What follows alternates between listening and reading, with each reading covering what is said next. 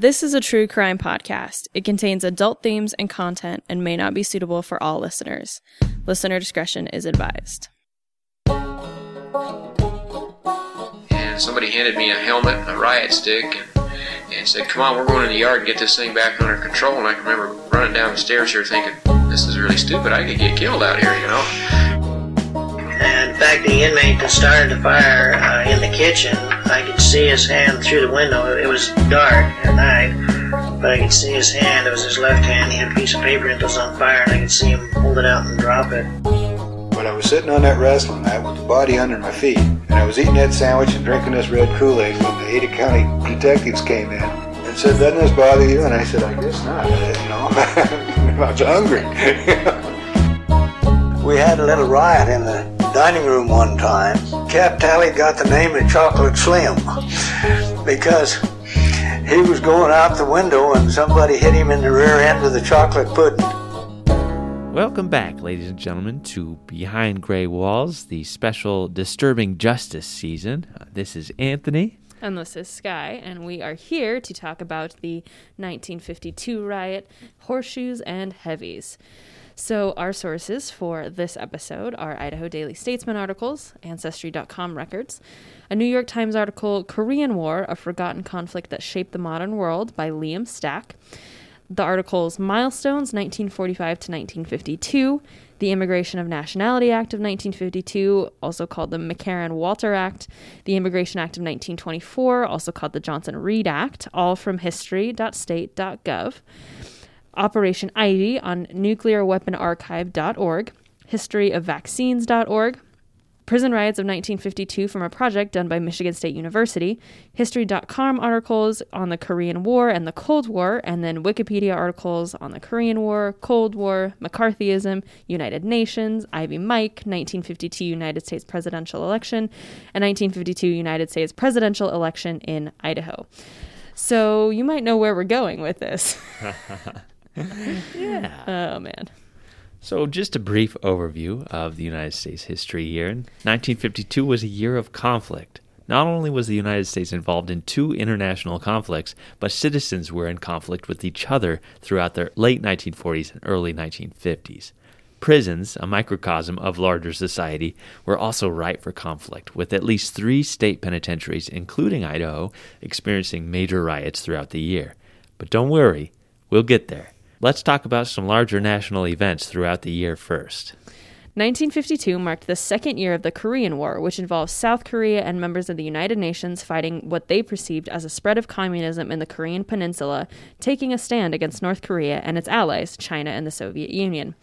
Major battles had taken place at the 38th parallel, the latitudinal line dividing North Korea from South Korea, through June 1951. For the rest of 1951, as well as 1952, battles created very few gains for either side, resulting in a military stalemate. Peace talks began in 1952, but an armistice would not be reached until July 1953. By the time the conflict ended, 36,700 Americans had been killed with over 100,000 wounded, while the overall death toll was around 5 million. Around half were Korean civilians. The war decimated nearly 10% of Korea's pre-war population. Interestingly, unlike World War II in Vietnam, the American public was not constantly bombarded with information about the conflict. In December 1952, the commander of the American Legion, Lewis K. Goff, visited Boise during a nationwide tour, sharing his experience during a recent visit to Korea, speaking to 500 Boiseans at the Boise High School auditorium. He advised Americans of a 10-point plan that would help the Americans and their allies defeat the communists in Korea, which included points such as present our enemy with our minimum terms of agreement for an honorable truce and blockade the China coast. But he also shared his experience with the American soldiers themselves. In a report from the Idaho Daily Statesman, quote, Goff told of his visits to military hospitals and said GIs deplore the ostrich attitude of the folks at home and resent the way the homefronters have shut themselves off from the Korean War, as reflected by the newspapers and letters that they receive. GIs are men in a hurry. They have their lives to live. They want to go home. We of the Legion believe that all right-thinking Americans are in a hurry to get the Korean War over, to meet the communist threat with courage and confidence, backed by adequate strength, not by timidity and fear. Goff was a guest of honor at a luncheon held at Hotel Boise, where the Boise High School ROTC choir sang.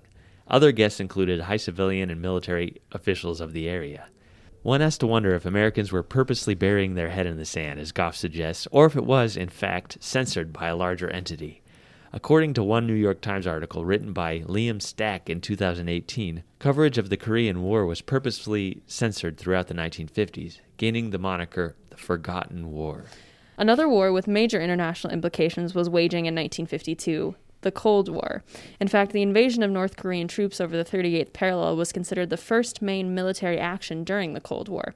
The Cold War was one of the longest conflicts the United States was involved in, and yet one that ended in as equally a perplexing stalemate as did Korea or even the Vietnam War, which we will discuss in a few episodes. Following World War II, the world was essentially split into the Western world, led by the United States, and the Eastern world, led by the Soviet Union. For nearly 50 years, from 1947 to 1991, the two nations played what amounts to the largest game of chicken in the history of the world. According to the Office of National History, at history.state.gov, 1952 was considered the last of the early Cold War years. During the early Cold War, the United Nations, of which the U.S. was a founding member, was organized and facing resistance from the Soviet Union, who had rescinded on a number of wartime promises. The United States began building a Western alliance to combat what U.S. leaders perceived as the threat of communism, all the while restructuring its military and intelligence forces. These new forces would have significant influence moving forward. President Truman, dedicating the Legion's new capital headquarters, urges his fellow Legionnaires to fight an enemy at home, the character assassin and hate monger. Americanism is under attack by communism, at home and abroad. We're defending it against that attack, but Americanism is also under another kind of an attack. The growing practice of character assassination is already curbing free speech, and it is threatening all our other freedoms. For I know you have no way of telling when some unfounded accusation may be hurled at you, perhaps straight from the halls of Congress. That's not fair play. That's not Americanism. It's not the American way to slur the loyalty and besmirch the character of the innocent and the guilty alike. We don't want to injure innocent people, and yet the scurrilous work of the scandalmongers gravely threatens the whole idea of protection of the innocent in our country today. It's the job of all of us, of every American who loves his country and his freedom, to rise up and put a stop to this terrible business. This is one of the greatest challenges we face today. We've got to make a fight for our real 100% Americanism. The concern over communist influences infiltrating the United States was incredibly prevalent. Since the late 1940s, Wisconsin Senator Joseph McCarthy began prosecuting any perceived communists or communist sympathizers in government, academics, labor, and entertainment. His dogged persistence catapulted the Second Red Scare into a household phrase. That you can talk about communism as though it's something 10,000 miles away. Mr. Jenkins, to answer your question, let me say it's right here with us now. Unless we make sure that there is no infiltration of our government, then just as certain as you sit there, in the period of our lives, you will see a red world. Mr. Jenkins, anyone who has followed the communist conspiracy, even remotely, and who can add 2 and 2, will tell you that there is no remote possibility of this war which we're in today, and it's a war which we've been losing, no remote possibility of this ending except by victory or by death for this civilization. In 1947, President Harry Truman signed Executive Order 9835 that initiated a program of loyalty reviews for federal employees with the enthusiastic encouragement of Joseph McCarthy. The program was designed by J. Edgar Hoover, the FBI director. Equally as enthusiastic as McCarthy, Hoover ramped up investigations. Between 1947 and 1954, 109 separate investigations were conducted by the House Un-American Activities Committee, the Senate Internal Security Subcommittee, and the Senate Permanent Committee on Investigations. Hundreds were imprisoned, and over 10,000 people lost their jobs, not only for perceived communism, but also for perceived homosexuality. The Second Red Scare began to come to an end in 1954 when the U.S. Senate voted 66-22 to condemn McCarthy for, quote, conduct that tends to bring the Senate to dishonor and disrepute. The U.S. Supreme Court, led by Chief Justice Earl Warren, ruled against McCarthyism in a number of decisions, bringing the Second Red Scare to an end once and for all. In the midst of such a massive surge in the fear of communism, there was an immigration reform in an attempt to keep the most undesirable ideologies out of the country. In 1924, Congress had passed the Immigration Act of 1924, which put massive quotas on immigrants based on national origin and completely excluded immigration from the Asiatic bar zone, with only a very few exceptions, based mostly on the need for labor. Immigrants from Western European countries, especially Britain, France, and Germany, were excluded from the quotas.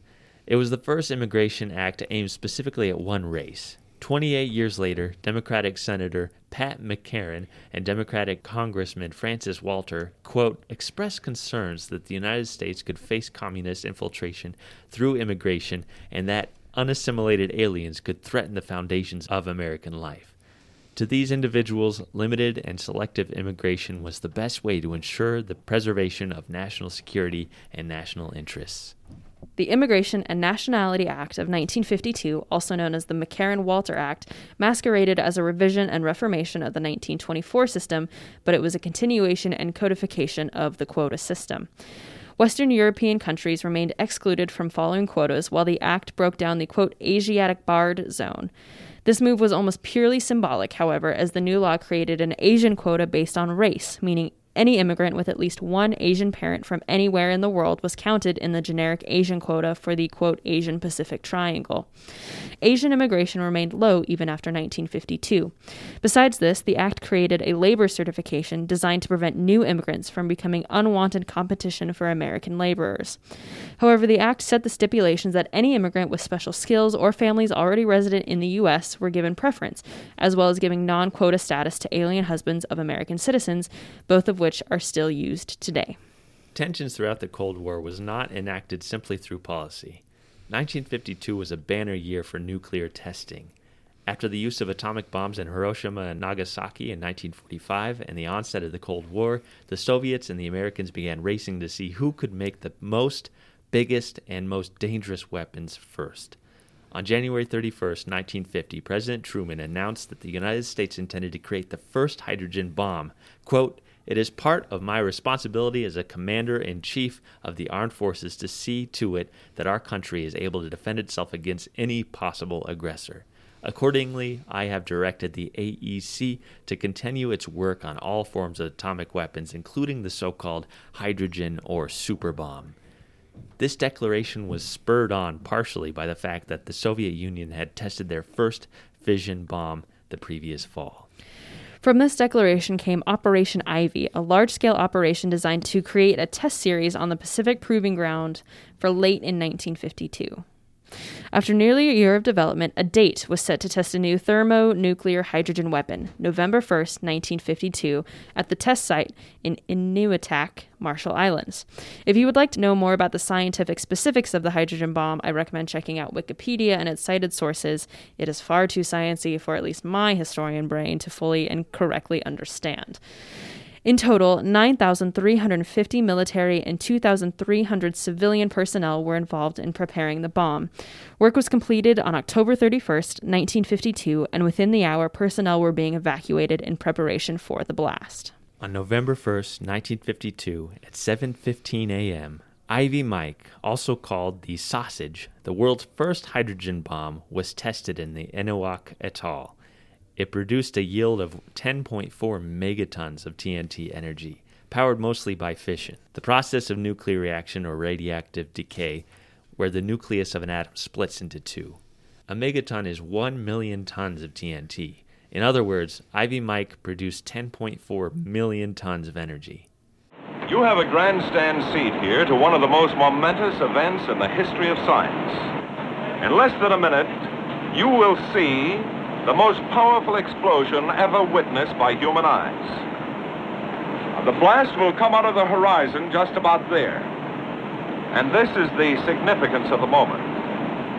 This is the first full-scale test of a hydrogen device.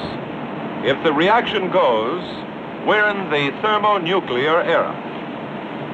For the sake of all of us, and for the sake of our country, I know that you join me in wishing this expedition well. It is now 30 seconds to zero time. Put on goggles or turn away. Do not remove goggles or face burst until 10 seconds after the first light. By comparison, the atomic bomb dropped on Hiroshima, called Little Boy, produced 15,000 tons of TNT. Ivy Mike was nearly 700 times more powerful than Little Boy. In fact, it was more powerful than all the high explosives used in World War I and World War II combined. Isn't that crazy? That's so wild. I was doing this research and I was, forgive the pun, my mind was blown. Wow. Yeah. I mean, so I was trying to explain to my dad, Dad, I'm learning so much cool stuff. And he was like, what does this have to do with Idaho? And I was like, nothing, but isn't it cool? Cool and also terrifying that this is what we were doing in the 50s. The detection station on Bogon appears to be in good shape. No visible sign of plywood tube. All test islands seem to be swept clean. Ujilab is completely gone. Nothing there but water and what appears to be a deep crater. Water dark blue in color. Nothing but water. An island completely erased. Mike was power, a kind of titanic energy released by stars. Upon detonation, the mushroom cloud climbed to 57,000 feet in 90 seconds. Within a minute, it reached 108,000 feet before reaching its climax at 120,000 feet. 30 minutes after the test, the mushroom cloud was 60 miles wide. But even the largest man-made explosion in the history of the world has little meaning unless we compare it to everyday items we understand. This is the largest fireball ever produced. At its maximum, it measures about 3 1/4 miles in diameter. Compared to the skyline of New York, this means that with the Empire State Building as 0 point, the Mike fireball would extend downtown to Washington Square and uptown to Central Park. In other words, the fireball alone would engulf about 1/4 of the island of Manhattan. The tremendous upsurge of air from the detonation rapidly pushes up the Mike cloud. Again, nothing of this height and width has ever before been witnessed. If the picture is stopped at this point in the cloud's growth, the height of the cloud is approximately 40,000 feet. This means that 32 Empire State Buildings at 1,250 feet per building could be piled one on top of the other before they would attain the cloud's height at this time, roughly 2 minutes after zero. Some 10 minutes later, the cloud approaches its maximum. At this time, the mushroom portion of the cloud has pushed up to around 10 miles and spreads out along the base of the stratosphere to a width of about 100 miles, while the stem itself is pushed upward deep into the stratosphere to a height of about 25 miles. Mike left high levels of radiation all over the atoll, almost completely obliterating the islet of Illujalab. 15 days later, the U.S. tested Ivy King, another fission bomb, on Runit Island in the Inuiatak Atoll. Though it was significantly less dangerous than Ivy Mike, Ivy King was the second hydrogen bomb test in the world. Though no nuclear weapon ever had to be used in the ways that the Soviet and American governments expected, nuclear testing was just another way that the Cold War had major international implications for 40 years. The release of Ivy Mike on November 1st, 1952, came just days before the presidential election of 1952, which took place on November 4th, 1952. Democratic incumbent Harry Truman had been a relatively unpopular president, criticized for his handling of the Korean War, the Cold War, and his supposedly soft treatment against Soviets and communists in the U.S. government. After Tennessee Senator Estes Kefauver defeated Truman in the New Hampshire primary, Truman decided not to run for a second term. Democratic Governor of Illinois Adlai Stevenson was selected as the presidential nominee at the Democratic National Convention, while General Dwight D. Eisenhower, popular for his leadership during World War II, was named the Republican nominee, choosing Richard Nixon as his running mate. Oh, some of those names seem awfully familiar. Ah. On Election Day in Idaho, perhaps unsurprisingly, Eisenhower won 65% of the vote with 180,707 votes. Stevenson won 35% of the votes in the state. 95,081 votes. A third-party candidate, Vincent Hallinan, running under the Progressive ticket, won 466 votes, most of all in Kootenai County. Only 2 counties in Idaho went blue in the election: Clearwater County, with towns like Orofino and Pierce with 54% or 3,327 votes cast for Stevenson, and Lewis County. Towns like Nez Perce and Camiai with 56% or 2,280 votes cast for Stevenson. Eisenhower's overwhelming victory in Idaho mirrored his landslide victory in the rest of the country. He carried 39 of 48 states and 55.2% of the popular vote with 34,075,529 votes. And 442 electoral college votes. Adlai Stevenson won only 27,375,090 votes, 89 electoral votes, and 9 states, solely southern ones. This was before the South became almost strictly Republican territory following Lyndon Johnson's support of civil rights in the 1960s. As if the Korean War, the Cold War, McCarthyism, nuclear testing, and a presidential election wasn't enough, the 1950s was a banner decade for the cases of polio, both in the United States and in Idaho. I profiled the number of polio cases in Idaho in 1950 in episode 28 of the podcast, but 1952 was considered a much worse year than even 1950. An Idaho Daily Statesman article from December 26, 1952, stated that Idaho's death rate from polio was the highest in the state's history. It is important to remember that compared to current rates of disease and death from COVID, these numbers will seem like, no pun intended, small potatoes. Unlike COVID, however, polio took a much larger toll on young people, especially children, which caused much panic in parents, making it a disease many people wanted to eradicate as quickly as possible. In Idaho in 1952, 350 residents contracted polio while 19 of them died, bringing the fatality rate of polio in 1952 to 5.6%. Put another way, 57 of every 100,000 residents contracted the disease. By contrast to modern day, since COVID testing began in Idaho as of July 5, 2020, there have been 7,431 cases with 94 deaths. That is a death rate of roughly 1.3%. For polio, 1 in 4 of all victims in the state were in critical enough condition to require the use of an iron lung. Nationwide, things seemed a lot more serious. Over the entire United States, 57,628 cases of polio were reported, with over 21,000 causing temporary or permanent paralysis, so nearly half of those cases caused permanent paralysis. After such a large amount of cases reported, Jonas Salk, an American virologist, began to test the polio vaccine also in 1952 with the support of the National Foundation for Infantile Paralysis. It would take another 3 years for the vaccine to become licensed, which led the way for the eradication of polio in the United States. Even if polio had affected mostly children through 1950 and 1951, by 1952 the demographic was starting to shift. According to the Idaho Daily Statesman, quote, in addition to the extreme virulence of this year's epidemic, the disease cut deeper into the adult age group with more than 25% of the patients reported to be over the age of 21. Just one example of this is found in an article from December 22, 1952, titled Rexburg Girl Succumbs to Polio on Honeymoon. From the article, quote, an Idaho girl on a honeymoon with her Korean War veteran husband died of bulbar polio. Victim of the disease was Mrs. W.D. Sutton, 25, the former Betty Jo Jepson. Mr. and Mrs. Sutton were married November 26 at Reno, Nevada, shortly after Sutton, a sergeant first class, arrived home from Korea. They had come here to visit Mrs. Sutton's parents.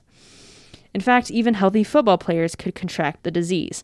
From the AP in San Francisco, quote, Norm Standley, one-time Stanford football great and now a player on the San Francisco 49ers, was admitted to Children's Hospital Friday on suspicion of polio. This morning, Dr. James V. Betts examined the 230-pound fullback at Palo Alto Hospital and rushed him to the hospital in San Francisco after preliminary tests indicate probably polio.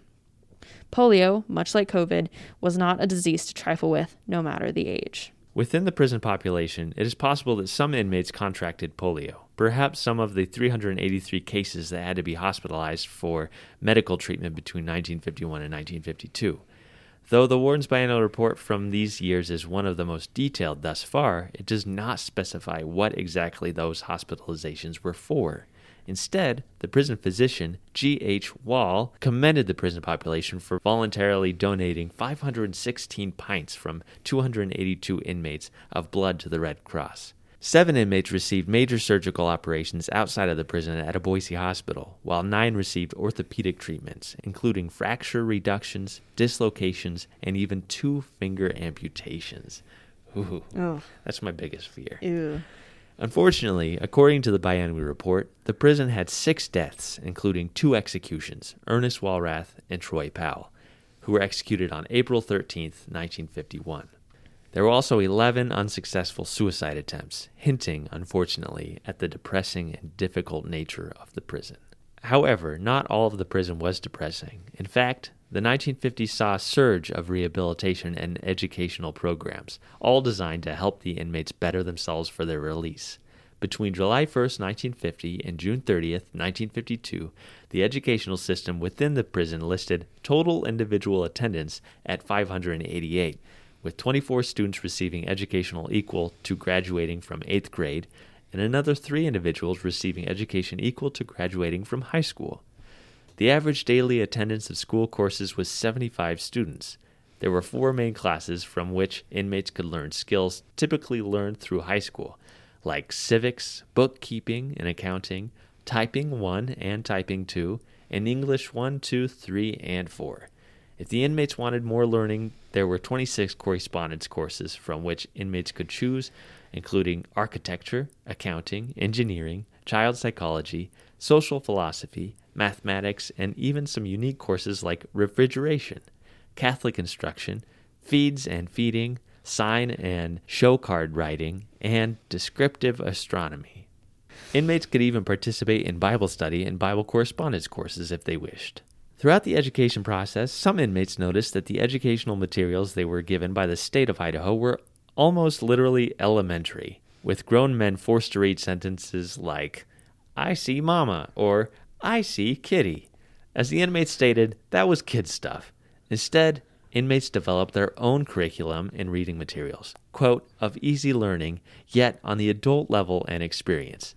The average man is able to learn the material in about 4 weeks and is then ready to read about the 3rd or 4th grade level. Inmates could also learn first aid, from the standard instruction up to the level of instructor's courses. Inmates could also learn first aid, from the standard instruction up to the level instructor's courses. Through all of this education, there was only one paid educational advisor, H.R. Wallace. To help aid in the teaching of fellow inmates, 45 unpaid inmate instructors were hired, which itself worked as a kind of rehabilitation, helping inmates learn how to teach, a skill that would likely be very handy once they were released, if they chose to pursue it. Overall, about 16% of inmates spent their labor time in academic education programs in the prison. Another aspect of rehabilitation was the shop and on-the-job training within the prison. What the administration called the Department of Vocational Education and Instruction consisted of one building divided into 9 shops and its corresponding equipment, in which 10.58% of the inmates were employed. The shops were as follows: auto mechanics, subdivided into body and fender repair and auto painting; carpentry and cabinet work; upholstery and furniture repair; tinsmithing and sheet metal work; welding and steel fabrication; printing and multigraphing, where the prison magazine The Clock was printed; machine shop; plumbing shop; general construction operations. The biannual report stated 2 main purposes for having the vocational program. Quote, A, to furnish the inmate opportunities for learning a trade or vocation in which he is interested and for which he has an aptitude. To those men who have a trade or vocation, it offers opportunities for increasing their knowledge and skill. And B, require work habits, ideals, and attitudes necessary for securing and maintaining employment and advancement in his job. If these objectives are obtained, it can be expected that the individual will have a better chance of successful living upon his release. The administration was also able to interconnect vocational training and education with the Vocational Education Department, as, according to the report, quote, the successful worker must possess not only skills necessary for efficiency, but also an understanding of the sciences, drawing, blueprint reading, and mathematics needed for actual use of the judgments and skills involved. The student therefore spends part of his preparation in the school where he studies the text pertaining to his particular vocation. Overall, there were 54 inmates who participated in the jobs and apprenticeships in the various shops, including printers, multigraph operators, multigraph stencil typists, mechanic apprentices, welders, blacksmiths, drill press operators, carpenter apprentices, and even a janitor. The administration worked hard to ensure that inmates were rehabilitated with as much education and as many vocational skills as possible to keep the recidivism rate of the penitentiary to a minimum. Vocational education made up about 5% of the inmate labor. Not all of the inmate labor was vocational or job training. Some was labor associated with simply being in prison. The Idaho State Penitentiary, and IDOC still is, home to the license plate factory, meaning every license plate made for vehicles in the state are made by Idaho inmates. Between 1948 and June 30th, 1952, inmates made 2,280,904 license plates, as well as 384,340 license tabs, which indicates that a license plate is legally registered. Manufacturing made up nearly 9% of inmate labor. And license plates were not the only thing that inmates were producing. At the Eagle Island Prison Farm, formerly discussed in the previous episodes this season, animal products were manufactured at staggering rates. On average, 1,600 laying hens laid 1,200 eggs daily, on top of another 4,000 chickens, likely raised for meat, and 2,000 pullets, or young hens. They also raised 129 pigs for meat, 37 breeding hogs, 37 beef cattle, 48 dairy cows, 23 calves, and 157 rabbits. About 5.9% of the prison population worked in agriculture at the farms, mostly prison trustees during the 1951 and 1952 biennial. Overall, the total population in the biennial, ending on June 30th, 1952, was 577, the highest population in the history of the prison up to that point. The majority of inmates were aged between 21 and 30, following closely by ages between 31 and 40. On the extremes of the age scale, there were 3 inmates between 14 and 15 years old, and 2 inmates aged 66 to 70. Given the youth of the inmates, it makes sense that 268, almost exactly half of the 577 inmates, had an 8th grade education or less, with 4 of them claiming no education at all. Another 283 received some high school education, with 80 graduating from high school. The remaining 26 inmates got college education, with 1 inmate claiming 17 years of schooling. 169 inmates were single, 200 were married, 154 were divorced, 39 were separated, and 15 were widowers. Once again, unsurprisingly, nearly all of them were white. 537 to be exact. 19 were black, 14 were labeled red, 4 Mexican, and 3 yellow. Which, again, those are not our terms. Those are 52 terms. Though 328 of the inmates were incarcerated for their first conviction and 111 on their second, 2 inmates were serving their 8th, 1 was serving their 9th, and 1 was even serving his 10th sentence. 230 had a 14-year sentence, usually for forgery and money-related charges, and 155 had shorter 5-year sentences. The next highest amount of inmates, 92, were serving 15-year sentences, 22 were serving 10 years, and 18 serving life. 2 were sentenced to death, again likely Powell and Walrath, executed in early 1951.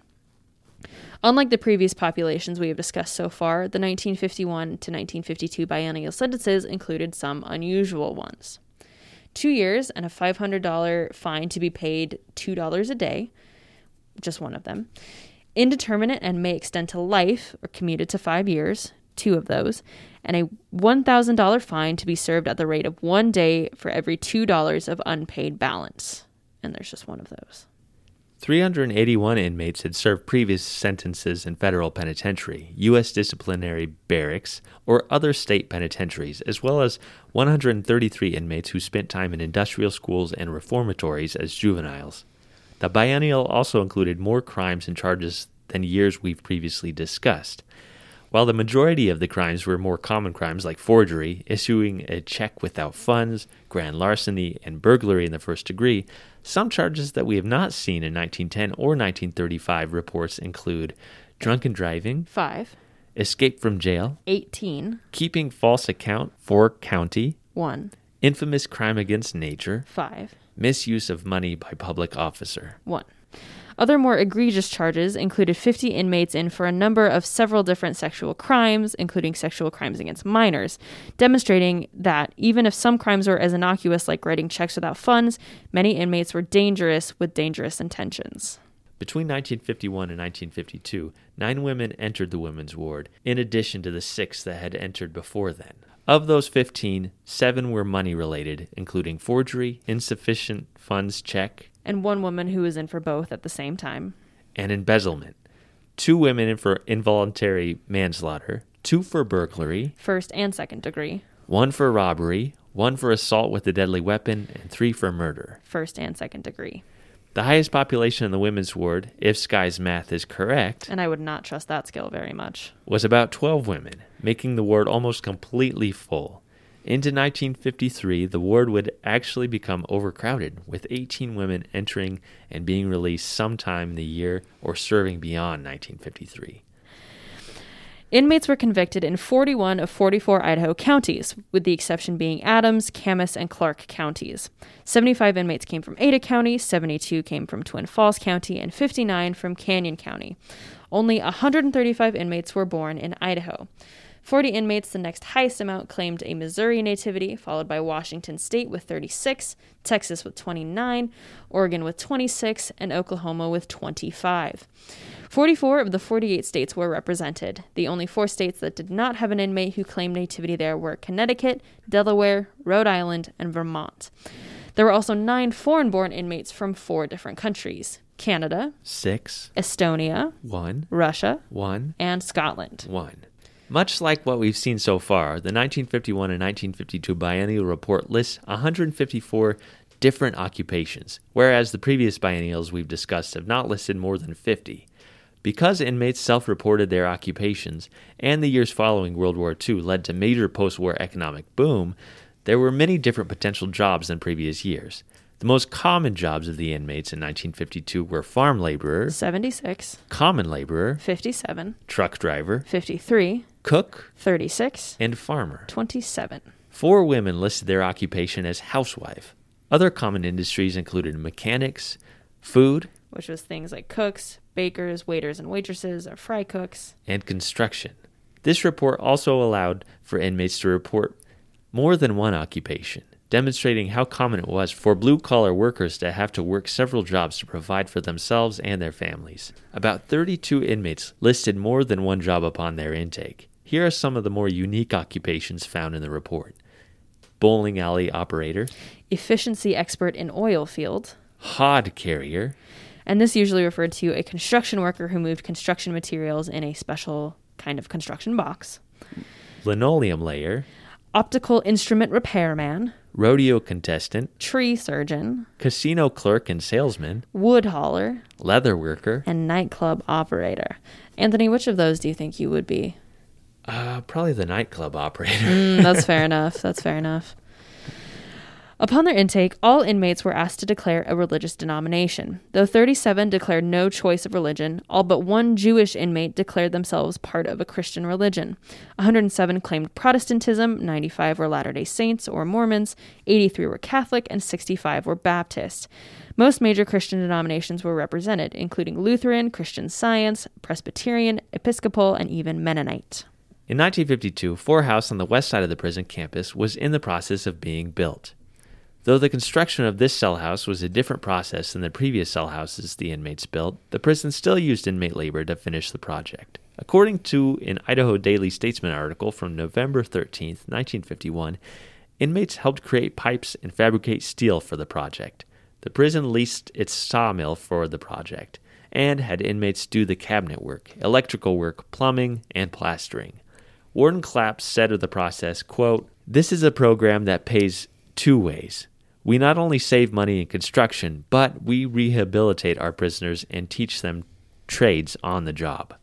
The prison was able to get about $1 million worth of work for only about $315,000, using about 29 inmates per day on the project. The fact that Fore House was in the middle of construction will play an important role in the 1952 riot. There was other construction also taking place out in Two Yard, though the report does not specify what was being constructed out there. It is important to note that since the area where Fore House was being built often doubled as a recreational area, and also to ensure inmates did the best work possible without any distractions, all recreational programs were put on hold while the building was under construction. Leading up to the 1952 riot, conflict existed not only across the country's general population, but also within the nation's prison system. In 1952, the state prison of Southern Michigan in Jackson, Michigan, was the largest prison in the world, run by Warden Julian Frisbee. The following account was taken from a Michigan State University online exhibit called States of Incarceration, Michigan. On April 20th, 1952, an unknown inmate managed to get prison keys from a new guard. Using these keys, he made his way to cell block 15, where maximum security and mentally ill inmates were kept. He let out 2 fellow inmates, Earl Ward and Jack Hyatt, who would become leaders of the riot. Ward and Hyatt then released 200 other prisoners and held block 15 guards hostage. From Warden Frisbee, Ward and Hyatt requested the presence of a journalist throughout the riot. Ward, who became the spokesperson, said that the uprising stemmed from, quote, brutality from inmate nurses in the prison mental hospital, as well as from bad food and poor medical care. By the next morning, Monday, April 21st, the discontent and rioting had spread from Block 15 to the general population. Warden Frisbee decided to treat the events in Block 15 like an isolated incident and allowed the rest of the inmates out of their cells for breakfast as usual. One half of the population, the north side, ate without any issues. During the south side's breakfast, however, someone had put salt in the coffee, leading inmates to yell arsenic and storming into the yard. The prison descended into chaos with attacks on guards, arson, theft, and destruction of property. Guards were rounded up as hostages and taken to Block 15, while other inmates took beef from the kitchen and barbecued it up in the yard, giving enough food to the rioters in Block 15 to last several weeks. Prison officials called in the Michigan State Police and together were able to take control of the prison again.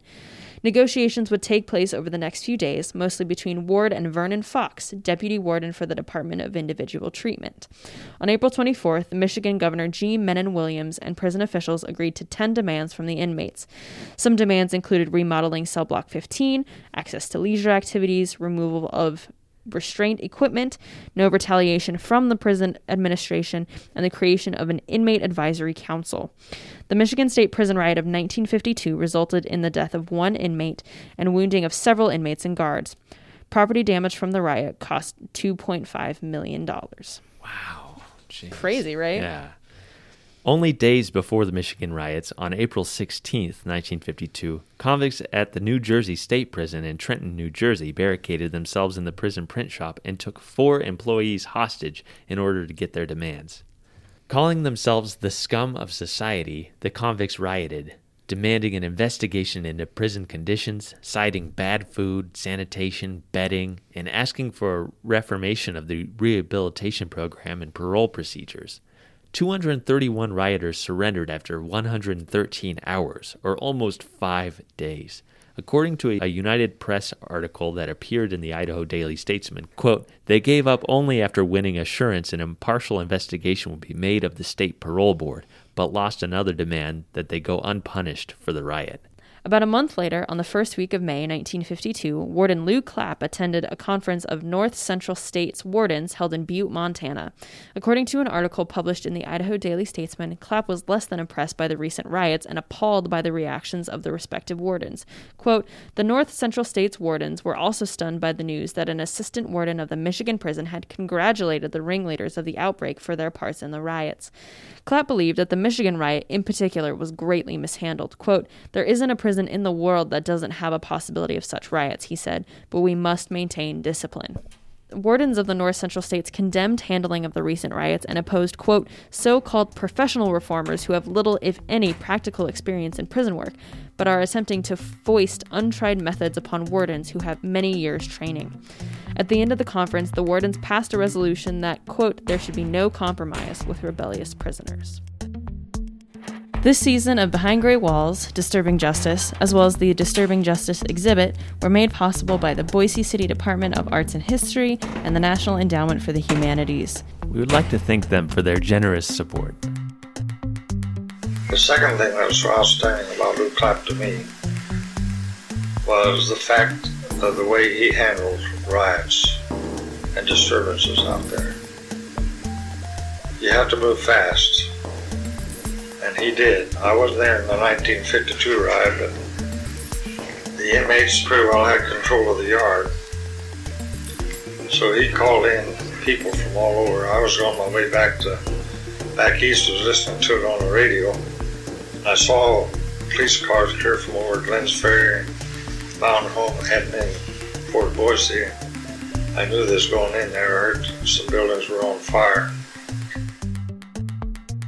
Little did Warden Lou Clapp know that his resolve towards this resolution would be tested within days of this conference. On May 6th, a group of inmates were repairing the horseshoe field using scrap from the Forehouse construction project.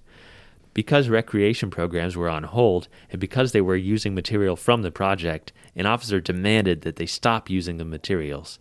Inmates complained, as they claimed horseshoes was their only form of recreation and demanded to see Warden Clapp, who recommended that they appoint an inmate grievance committee. They did, but Clapp didn't believe the first elected committee represented the entire prison population. Instead, the next day he held an election and a 4-man committee was elected to handle all inmate grievances with the warden. All parties involved agreed to meet once a month to discuss any and all complaints and grievances. Now, let's get to know our 4-man committee a little bit.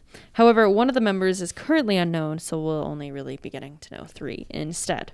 The first number was number 7,000 Boyd Ellis Anderson. Boyd was born in Cascade, Montana, just outside of Great Falls on February 24th, 1925, to Ether and Helen Anderson. Though in 1954, Idaho newspapers claimed that he was a member of the Shoshone tribe, there are no records to corroborate this claim, nor does he nor any of prison officials make a note of this on his intake. He was the oldest of 7 children as of the 1940 census, with 3 brothers and 2 sisters. Despite this, he stated that he had poor childhood opportunities. He claimed that he left home at the age of 13 to work, but the 1940 census has him living with his parents at the age of 15. At some point between 1940 and 1943, his parents divorced, likely contributing to his troublesome nature, and he purportedly spent some time in an industrial school in Montana. He enrolled for the draft and trained for the Army during World War II, but was discharged after only 3 months after his arrest in Great Falls, Montana, when he was just 18 years old. He was sentenced to 10 years at the Montana State Prison in Deer Lodge, Montana, for grand larceny after stealing 2 horses from a man named Charles Marks. On January 24, 1946, Boyd escaped from Deer Lodge with another convict named Joe Lavenger, fleeing from the state wood camp where they worked as trustees.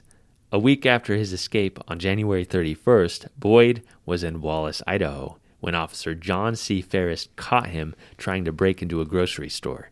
Surprised and fearing the consequences, Anderson first beat Ferris with the butt of his gun and then stabbed him 15 times. One of the wounds nicking the officer's heart. He supposedly threw the knife in an alley, but no weapon was ever discovered. An hour after the slaying, police caught up to Anderson and a firefight ensued, Anderson taking 4 bullet wounds in the process. Anderson was charged with murder in the first degree and received a life sentence. The second member of the Inmate Grievance Committee was number 7967, Donald Gray Williams. Born in Los Angeles, California on March 25, 1915, Donald was the third of 5 children born to James and Blanche Williams. By the time he was 4 years old, the family relocated to Las Vegas, Nevada. Between 1929 and 1930, he spent time at the Nevada State Industrial School in Elko for delinquency. However, he shaped up, attending Las Vegas High School through 9th grade. He dropped out of school because of his father's death in 1936, having to go to work to help support the family.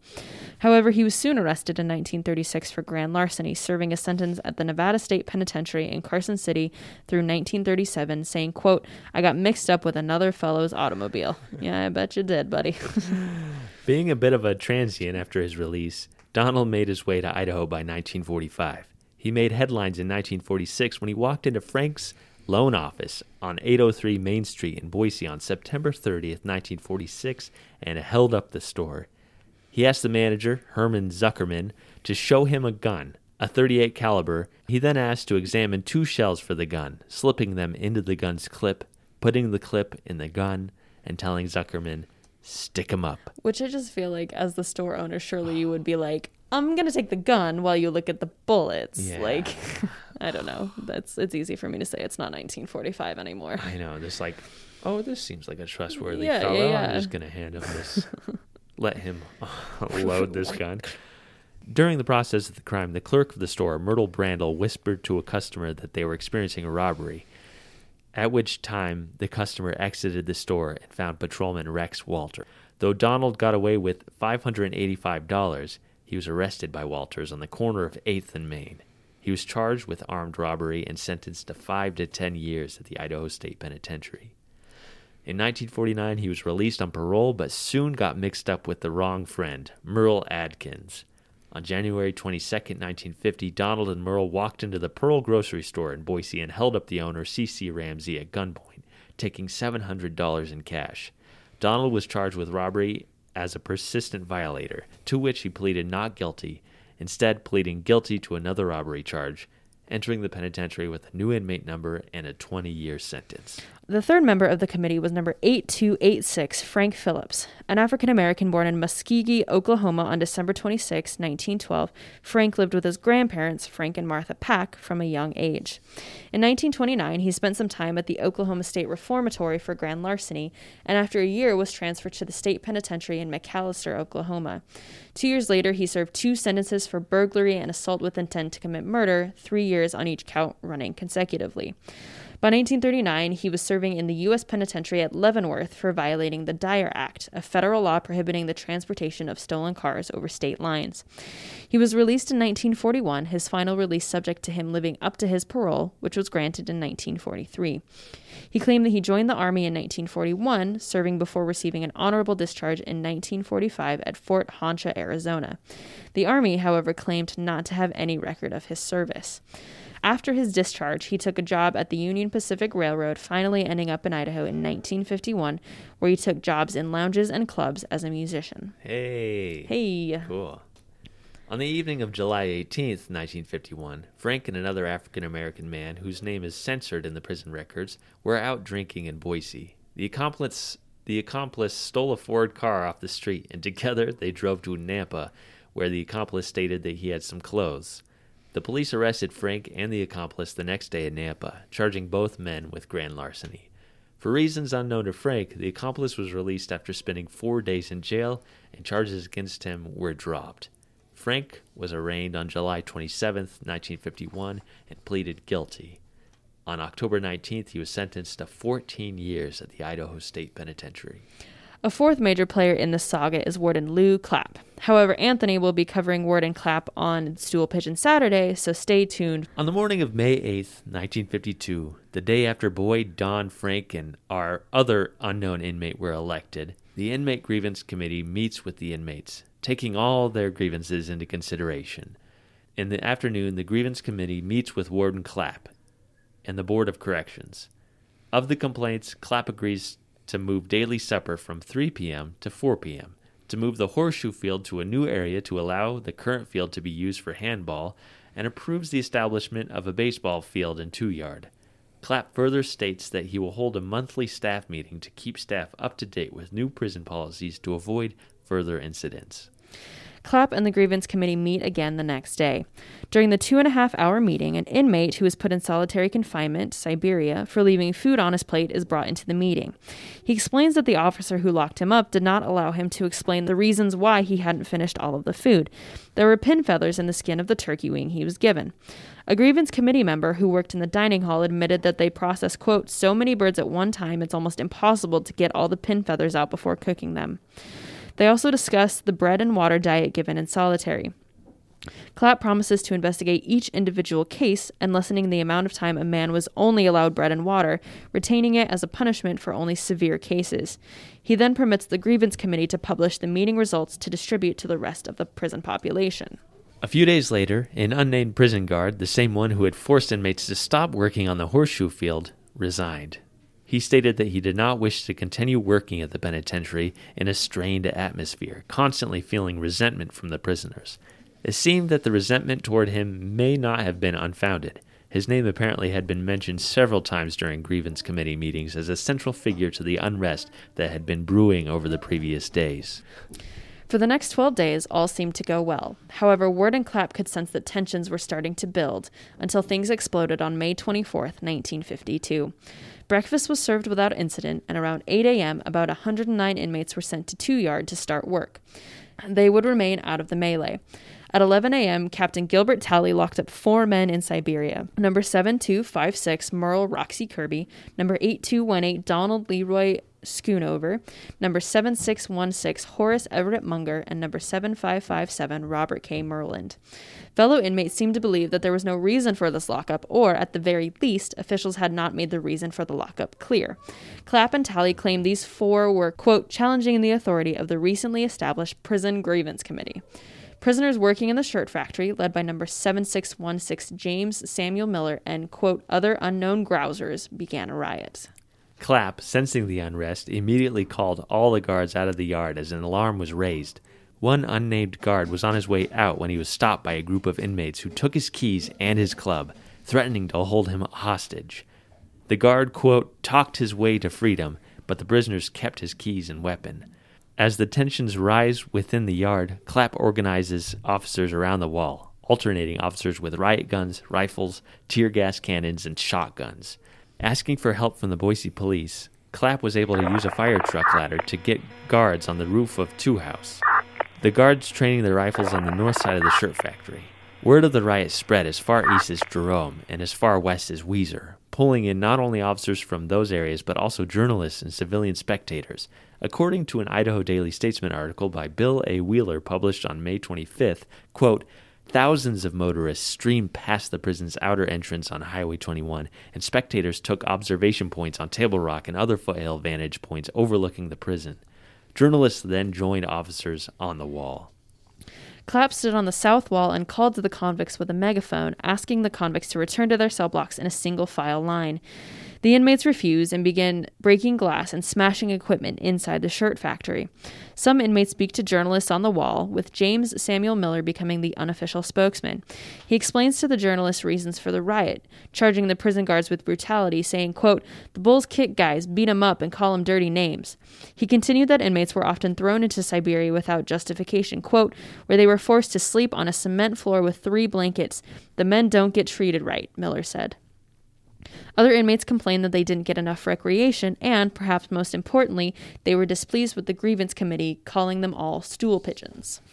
With Clapp still asking inmates to return to their cells, some men came to the windows which they had previously smashed.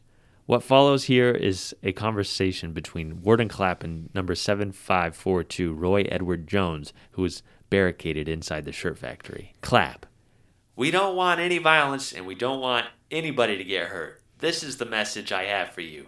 We have treated you fairly and want to treat you fairly in the future. We want you to go single file to the lockup. Later, after the lockup, we will feed you. You may go in groups of your own decision. Hey, you guys, quiet down in there. Clapp, dialogue unknown, but explains that leaders could state their case before Frank O'Neill, associate warden and captain of the yard, in Clapp's presence. He promises a fair hearing. Fair like you've been before. Now see here, Clapp. We promise that there'll be no violence, but here, you got those guys in lockup. How about that? We want to know why those guys are in lockup. This is something I'm not going to discuss with you here. My watch says 2:15. I expect an answer by 2:30. Captain Talley's been going around threatening guys. Now he's jerked some men out and put them in lockup just because some stool pigeons named them as ringleaders. I'm not going to carry on this discussion here. Okay, that's it. Get away from the windows. Telling officers with tear gas guns to hold their fire. These men are convicts, but I want to give them every chance. My last resort will be to bring them out by firing. At this time, Don Williams, Boyd Anderson, and Frank Phillips, the 3 members of the grievance committee, come up to Clapp on the wall to act as mediators. Williams spoke, quote, it's a pretty delicate situation in there, Warden. If you bring those men out of lockup, they'll settle this right now. Clapp refused. Williams continued, quote, they say Talley's been writing some of them guys, and it's gotta stop. They don't want him fired or nothing, just want them guys out of lockup. Clapp gave the committee another 15 minutes to speak with other inmates inside the building. When the committee returned, they demanded hearings and a promise that no one would be given lockup for the riot. Quote, "We won't come out without a fair hearing for those boys you've got in lockup." Clapp replied that he could not promise there wouldn't be lockup until he knew the extent of the damage in the buildings. He then got back on the megaphone and asked the convicts to return to their cells, giving all the men 10 minutes to leave the building. He was met with more sounds of breaking glass, and the 10 minutes soon expired. Over the megaphone, Clapp barked tear gas firing instructions and gave the firing order at 2:55 p.m. Soon, inmates began to emerge from the northwest corner of the building, where they had set fire to clothes in the laundry room. They held wet towels to their faces to combat the effects of the gas, while some remained inside the building trying to drench the tear gas bombs with water from hoses. Many were armed, some with razors and butcher knives, others with wrecking bars, hatchets, or anything else they could find to use as a weapon. One inmate screamed, quote, "Keep it up, Clapp, and there won't be a guard left in the yard." Another shouted, quote, "Come on down in the yard, warden, and I'll cut you in two in a minute." As the gas dispersed, some ran back into the building, while other inmates entered Forehouse, where scaffolding had been erected both inside and out. According to the Idaho Daily Statesman, quote, "Bars were on the windows, but somehow they had managed to set the inside scaffolding afire." By 3:30, quote, "The rioters had cooled off, and Clapp sent in 18 guards armed only with billy clubs. Any non-rioters were lined up single file and marched to the cell houses. Once everyone inside the yard had been locked up, the 109 inmates who'd been out in 2 yard were accounted for and taken to the dining hall. Journalists were admitted into the shirt factory after lockup and, quote, found it a shambles. Storage factories were wrecked and smaller machines were smashed, railings and boards ripped and broken. Shoe polish, candy, and other commissary supplies were scattered everywhere. Traces of the gas would remain for days, and those who entered then were forced out quickly." Overall, nearly 300 inmates had taken part in the riot. It had taken nearly 100 officers to quell the uprising. Damage was estimated at about $15,000, though the loss was covered by insurance. The next day, Warden Clapp abolished the Inmate Grievance Committee. Quote, "We're going back to the old system, lock, stock, and barrel. We're starting from scratch again. Everything we tried to do has not been accepted by the prisoners or worked out properly. But you can say this. The individuals responsible for this will be punished, and they'll all go into solitary confinement." During another interview, he stated, quote, "Either we are going to run the prison or the inmates are. And if the prisoners want to have a say in everything, then I might as well sign out as warden." He planned to have several hearings for particular grievous cases of inmates, likely closed to the press. 14 inmates, all named ringleaders of the riot, were put in solitary confinement. 11 of them, part of what Clapp called the notorious Orangutan Gang, supposed radicals who apparently had caused several problems in the yard before, were indefinitely confined to Siberia. The 11 were as follows, as described by the Idaho Daily Statesman. James Samuel Miller, sentenced in 1949 to 25 years for armed robbery. Robert K. Merland, sentenced in 1949 to 14 years for obtaining money under false pretenses. He previously served time in the Arizona State Prison.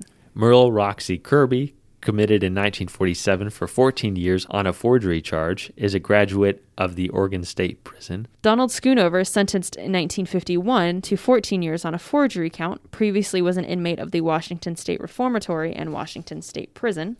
Roy Edward Jones, sentenced to 15 years in 1949 for first-degree burglary, a former inmate of the Oregon and Washington reformatories and penitentiaries with a record for making escapes, 2 of them since commitment to the Idaho Penitentiary. George James Hawk, sentenced in 1950 to 15 years for burglary in the night. A graduate of the Indiana State Reformatory, he will return to Indiana for further imprisonment following release here. Armand Eugene Schaefer, convicted in 1947 of assault with intent to commit rape and sentenced to 14 years, served previously in the Washington State Reformatory, Idaho Industrial Training School, and Colorado and Nevada penitentiaries, and has served previous time in the Idaho prison. Lyle Wayne Henricks, sentenced in 1951 to 5 years for second-degree burglary, previously served time in a Michigan reformatory. Arthur Lauren Driscoll, sentenced in 1948 to 5 to 20 years for burglary in the nighttime as a persistent violator, previously served time in the Washington State Reformatory and Oklahoma Federal Reformatory, and has a prior Idaho record. Horace Everett Munger Jr. was sentenced in 1949 to 25 years for armed robbery. He previously served in San Quentin. And John Thomas McLean, committed in 1951 for 5 years on a conviction of issue a check without funds, served previously in a Texas reformatory and the Utah State Prison. Whew, what a lineup. Wow. Truly. Yeah, serious. Almost all of them had previous convictions. That's crazy.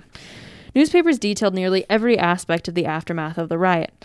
Idaho Governor Len Jordan said of Clapp's success in quelling the riot, quote, "He was absolutely right in what he did. He handled the situation in a very satisfactory way."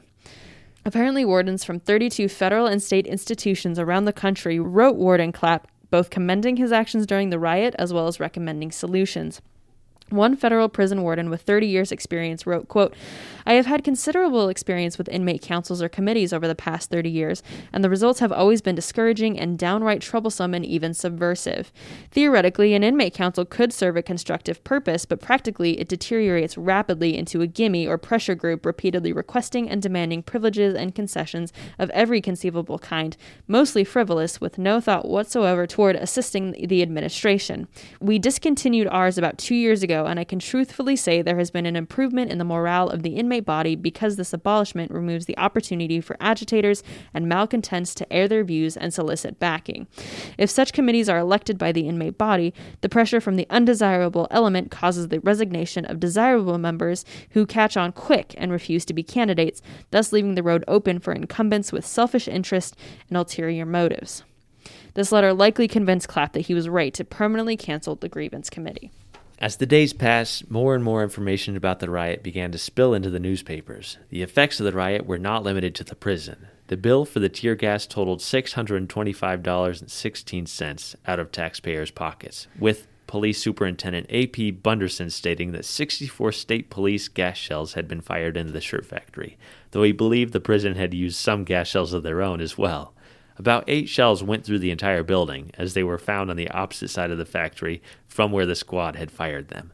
State Law Enforcement Commissioner Wayne Summers said that the riot would cause the production of Idaho's new 1953 license plates to be about 5 to 10 weeks behind schedule while things got cleaned up and inmates started working again.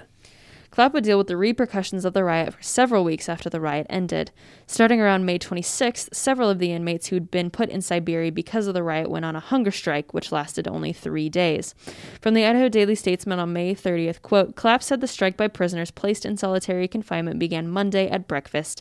He said one inmate taking part in the refusal to eat ended his siege Wednesday at supper, and that by lunch Thursday all other recalcitrants had given up on the self-imposed diet." Even by June, Clapp still had comments on the riot. A Statesman article from June 17, 1952 declared, "Warden avers prison riot long planned. Communist influence seen by official demands by prisoners." The second Red Scare had officially made its way into Idaho's correctional facilities. Quote, L.E. Clapp, Idaho State Penitentiary Warden, Monday asserted that the recent riot in the Idaho Penitentiary had been planned for possibly 2 years, and that he believes there is a communistic movement back of such riots. Referring to the demands of the rioting inmates, Clapp expressed the opinion that there is a communistic movement back of such riots, and that there was no real reason for demands made by convicts in the prison. Whether this is true or whether Clapp and journalists got carried away in the frantic nationwide energy of their second Red Scare is unclear. Not all of the stories that came out of the riot were somber or serious, however. On May 28th, a short article appeared in the Statesman titled, "Reports of Rioting Disconcert One Convict on Way to Prison." Here it is in its entirety. Quote, "Saturday's riot at the Idaho State Penitentiary had its lighter side," Warden Lou Clapp reported Tuesday. He said that one prisoner being brought in from Fremont County was kept downtown for about 2 hours while the men within the walls cut up. The new inmate and the officer bringing him in listened to the proceedings on the radio and, quote, "The kid told the officer he didn't know what he was getting into," Clapp said. "He was scared stiff, and when he came out here, he was just froze up with fear." The prison telephone rang, and the receptionist was asked by a worried mother, "Is my son still in lockup?" She replied, "Yes, he is," to which the lady sighed with relief. "Oh, thank goodness. Then he isn't mixed up in this." That's one of my favorites, like news stories from this. So what do we learn from our first major prison riot at the Idaho State Penitentiary? First, an inmate grievance committee may not be the best idea. However, it does seem important that current inmates have a fair way to have their complaints and grievances redressed with the prison administration. Inmates, after all, are human and deserve to be treated as such.